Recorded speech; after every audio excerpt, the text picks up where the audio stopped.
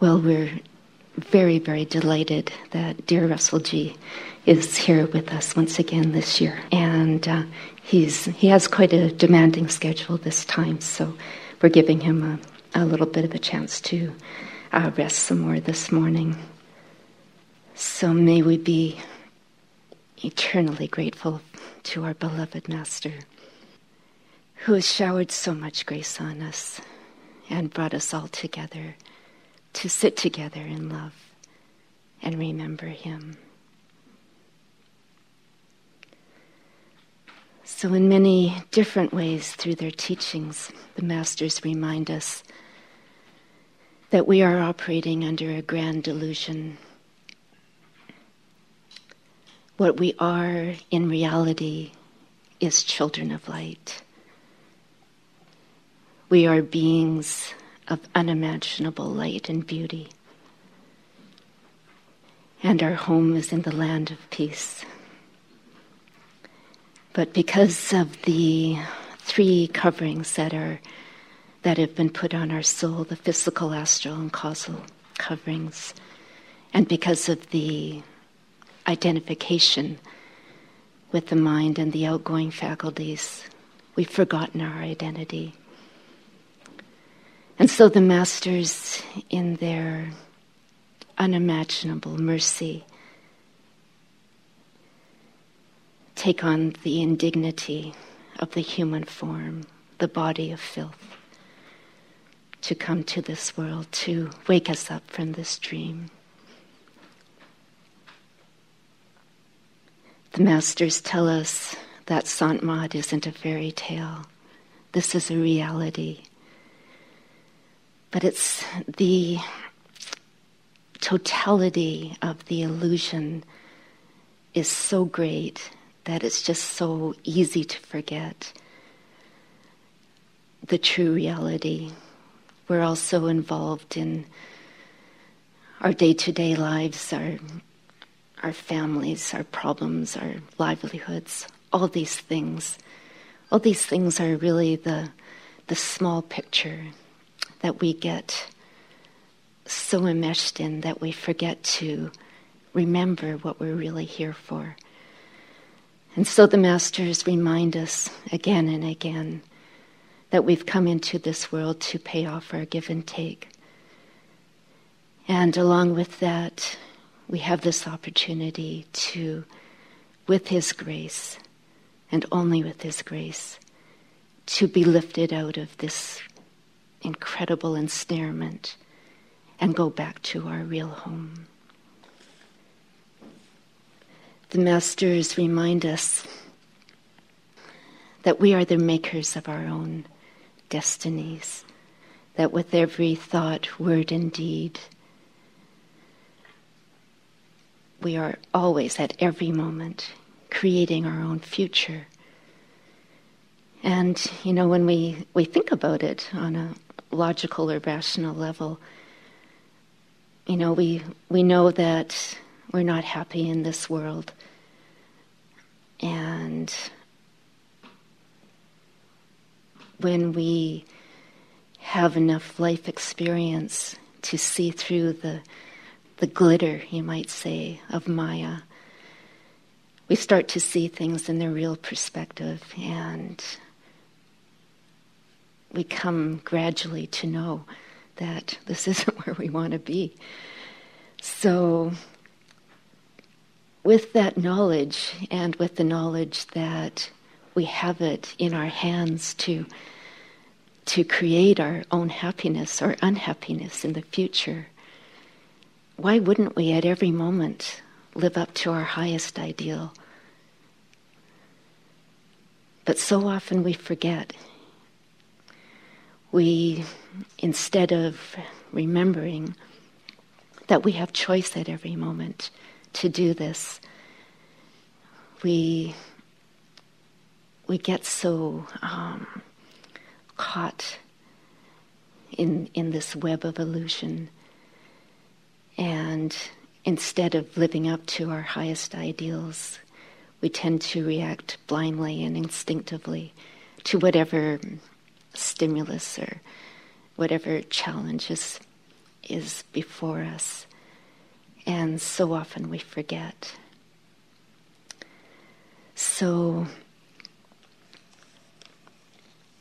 going on this theme of creating our own destiny, I'd like to read from The Mystery of Death.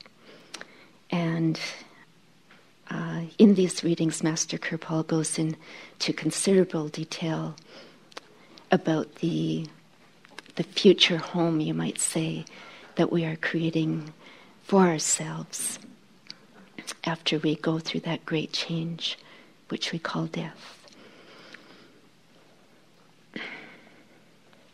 So Master starts. Death is not what it seems to be, and what it is taken for in common parlance. Death and life are correlative terms on the earth plane only, but in reality there is no difference between the two.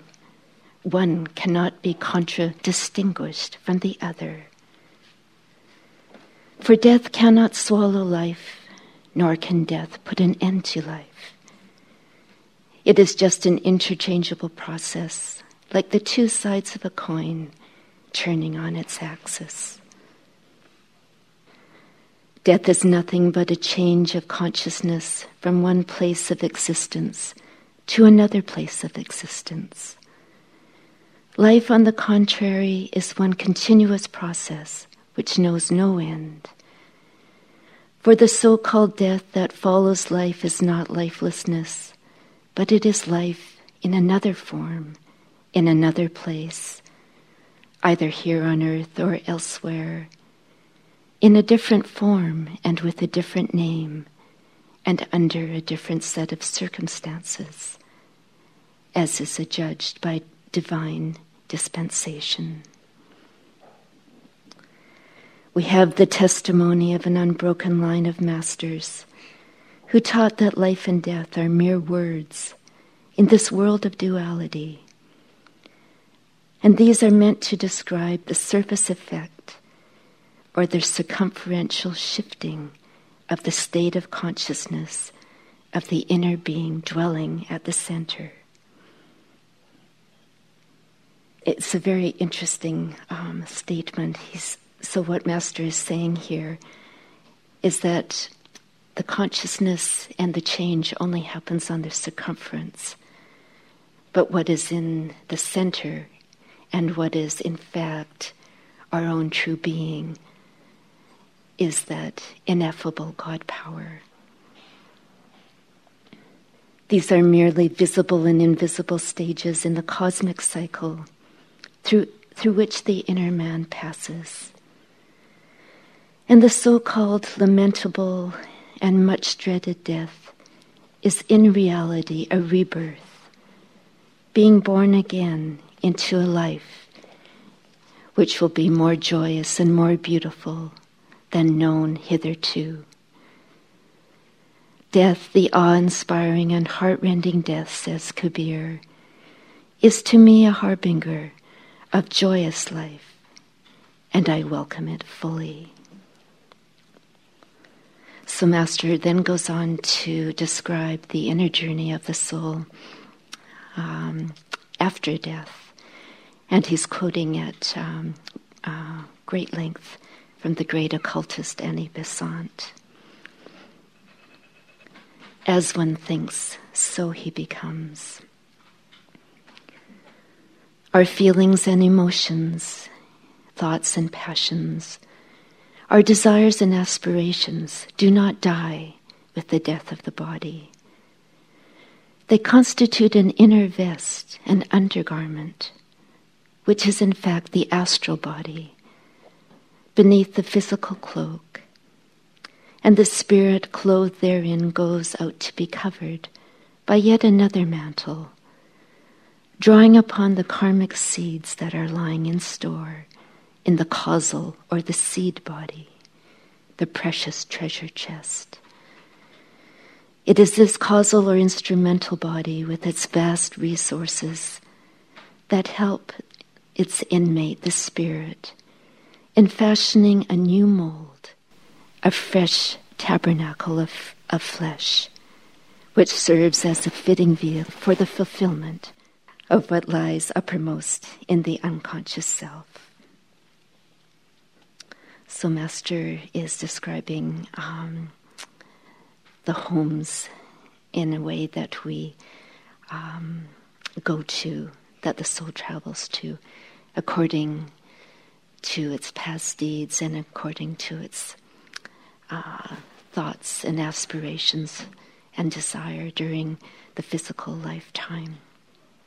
And he's talking about, at this point, the category of all persons who come in contact with the perfect living Master and are accepted by him, and are initiated into the esoteric science of the soul, but for one reason or another are not able to develop communion with the Holy Word to any appreciable extent, be it on account of indulgence in sense pleasures or lethargy or other things.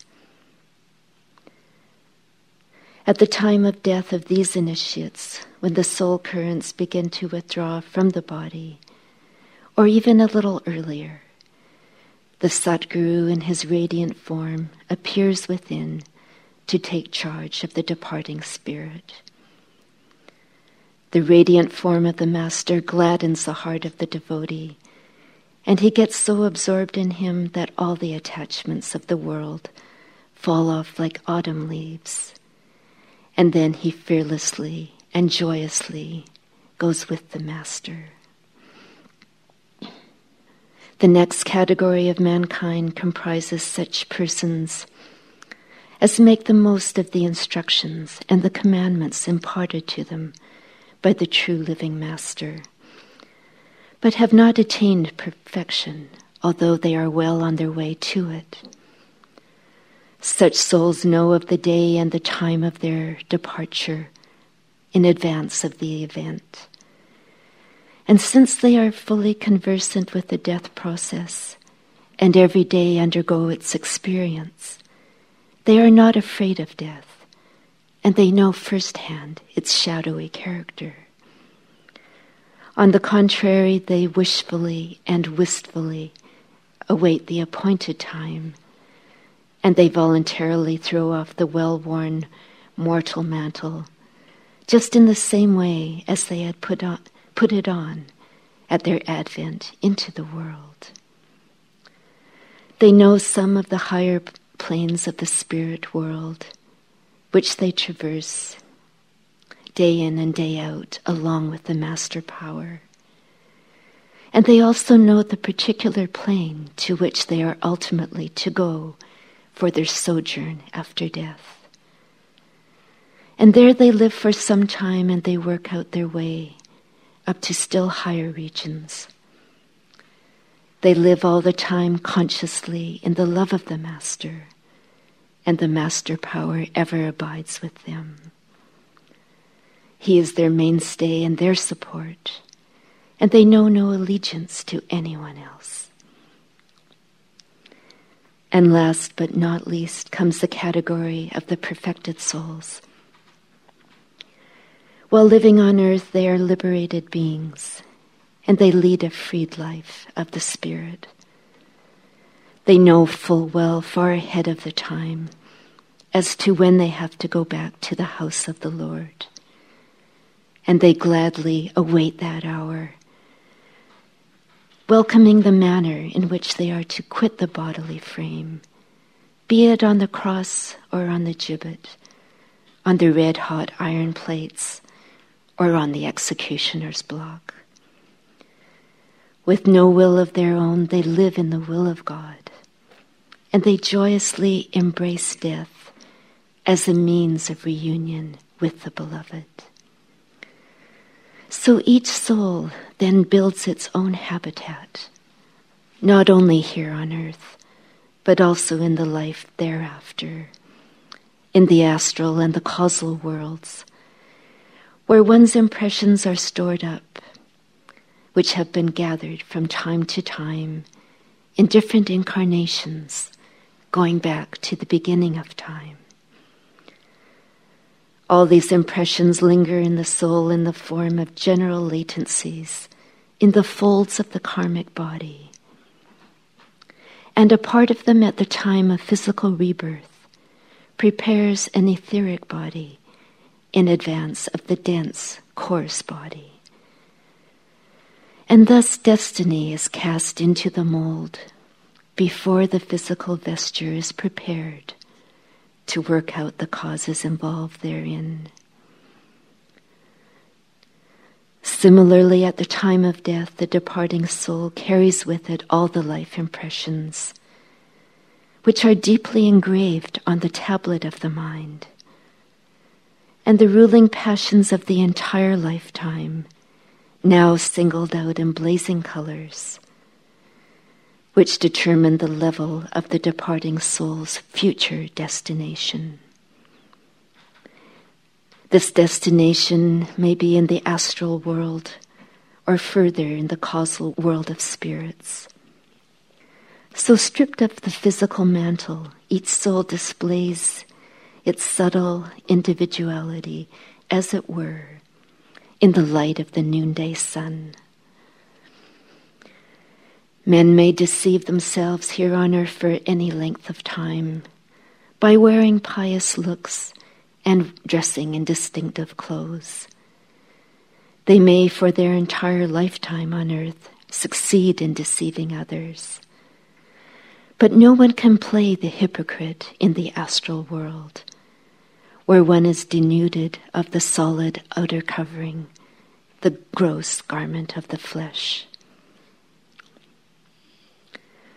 The astral world is the world of spirits, or disembodied souls, the souls having cast off the physical body, and yet still enfolded in the subtle and the causal coverings.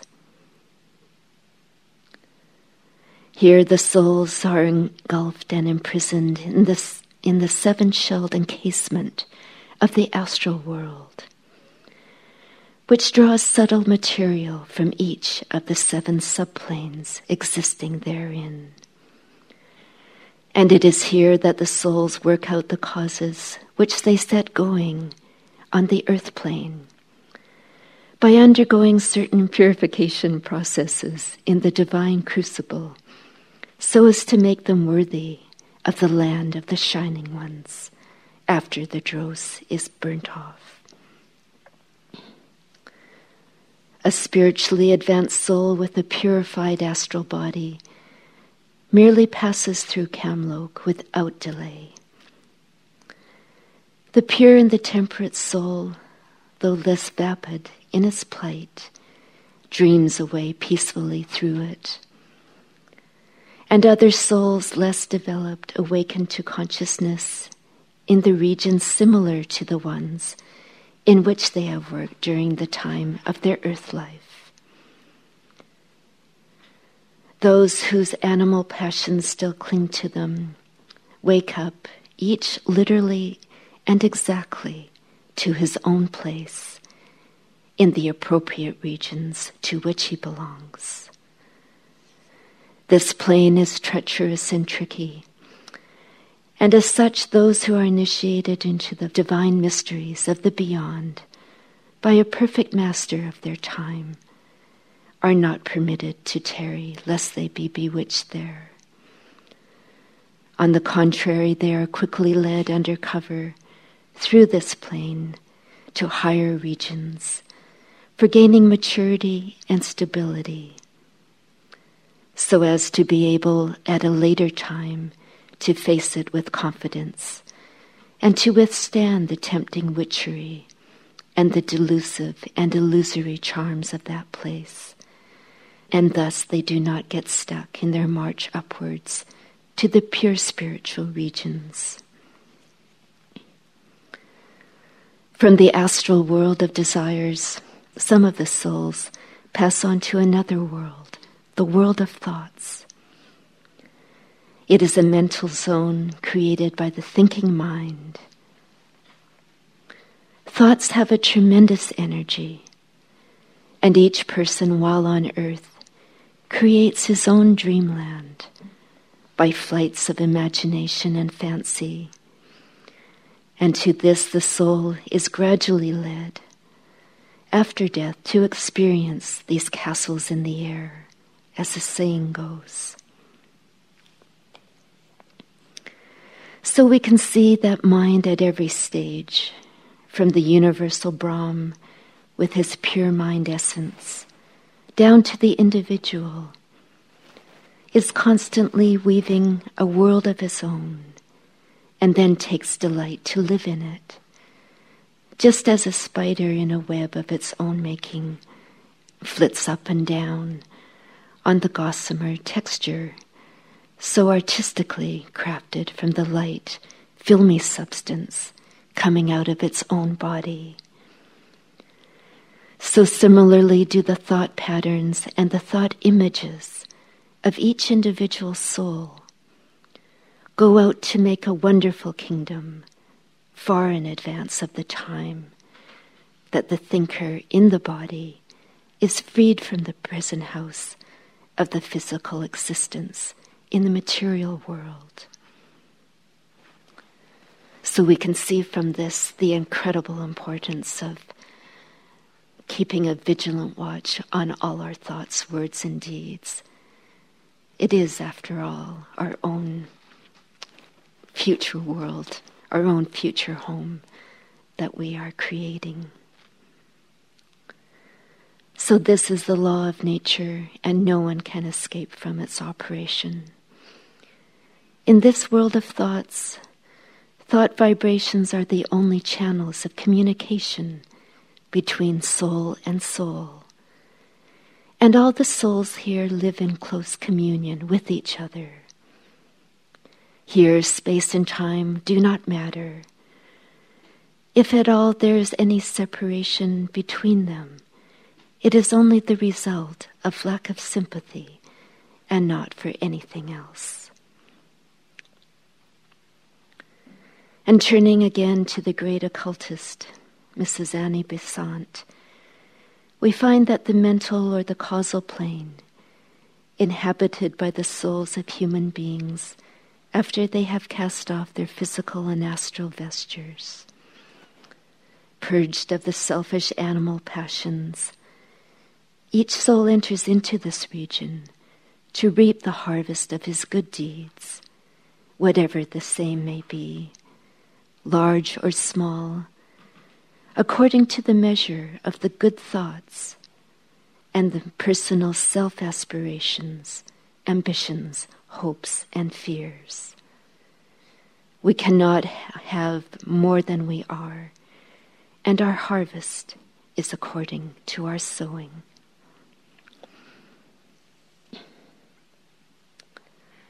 So the path of the masters is a grand road, leading from merely the physical material world to the purely spiritual realm, beyond all duality and all the pairings of opposites.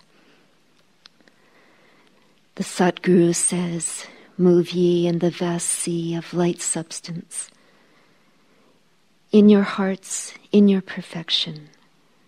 Go on and on and on, until there is not a vestige of the human left. For the light substance knows no limit. His is the path not of heavens and hells, nor of toils and sorrows, but one of a flowery boulevard, studded with heavenly lights and the soul-stirring strains of divine harmonies. And above all, he himself, as an unfailing friend and an unerring guide, comes in all glory, in full radiance, and accompanies the pilgrim soul into the great beyond, instructing in the life of the Spirit as he proceeds along, explaining the beauties and the mysteries of the way, and guarding against the pitfalls, and warning us of the sharp turns and twists that lie en route.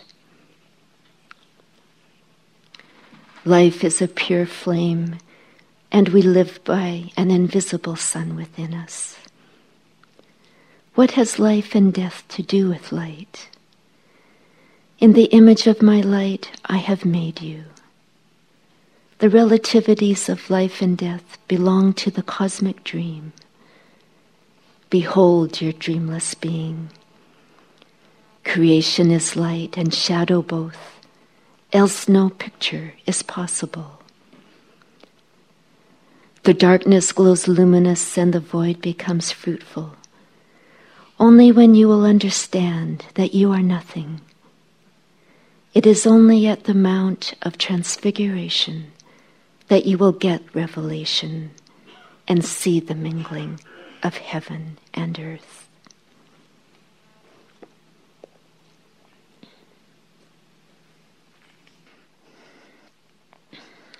So the plight of us all as incarnated souls is that we come into this world with certain karmic predispositions and tendencies.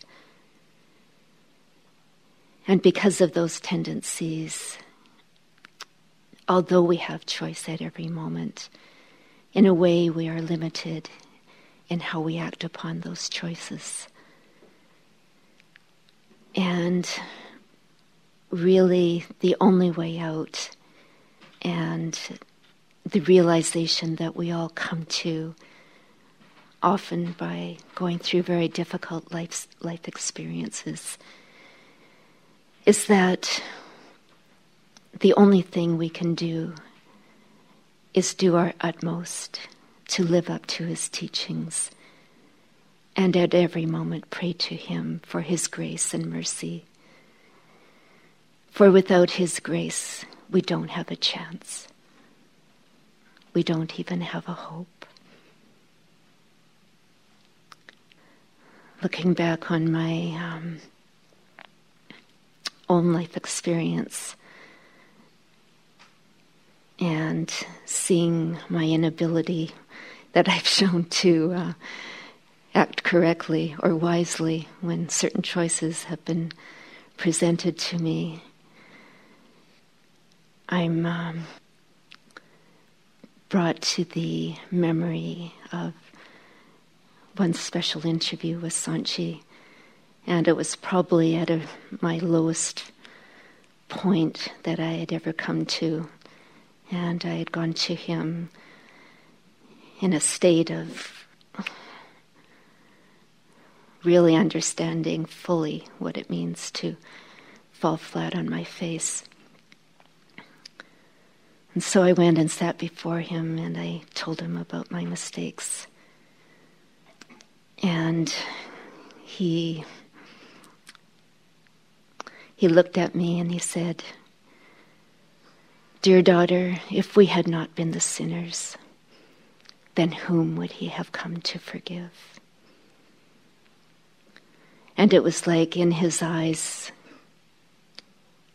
there lied the ultimate distillation of compassion and grace, and there was no room for anything but forgiveness, just ever, ever present. And so may we be grateful to our beloved Master that he came into this world as the forgiver.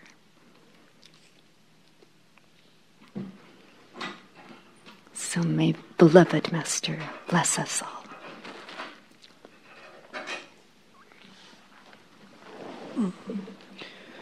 Just a few announcements. After breakfast, as tradition at the Yellow Point Retreat, we do a group photo, and everyone will get that photo tomorrow, which will be just outside the doors here, that way. So after breakfast, sort of congregate out there. I will herd you out there if you don't show up. Also, after the photo, Jim Crawford and a few other people would like to guide people on a nature tour. This is something that Norma used to do. Norma, if you don't know, Norma Fraser was the original Canadian group representative for Sanchi, and she lived in Nanaimo, which is why Sanchi came to Nanaimo in the beginning. She left the body in the... When did she leave? 80s? 85? 85. So there's many trails throughout the woods here. Sanji liked walking through them when he was here. And so if you'd like to take a little tour, Jim will guide you through that. And also, just a reminder downstairs, this is new this year, we have a book table downstairs from the lobby. And we're selling some books that if you don't have some books, there's lots down there that you can purchase, including that new compilation of the Samhain letters. So breakfast is just about ready, so thank you very much.